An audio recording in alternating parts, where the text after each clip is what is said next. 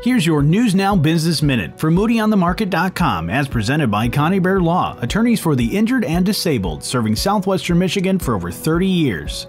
Michigan small businesses are struggling in the current economy to a greater degree than their counterparts in many other states. That's the conclusion in a U.S. Census Bureau study released today by Connexus Group, which focuses on job development and training in the region. Michigan companies in manufacturing and hospitality are having significantly more difficulty in hiring workers, while other states' healthcare and retail establishments are faring better. Overall, Michigan firms are struggling to hire workers, and more of them are closing their doors compared to the rest of the United States. You can read the full assessment from Connexus at MoodyOnTheMarket.com. I'm Johnny Reinhardt, and when you want to know Southwest Michigan's business, find it first at Moody on the Market. And when you're on the go and you want to know, download the Moody on the Market app in your app store or find it at MoodyOnTheMarket.com.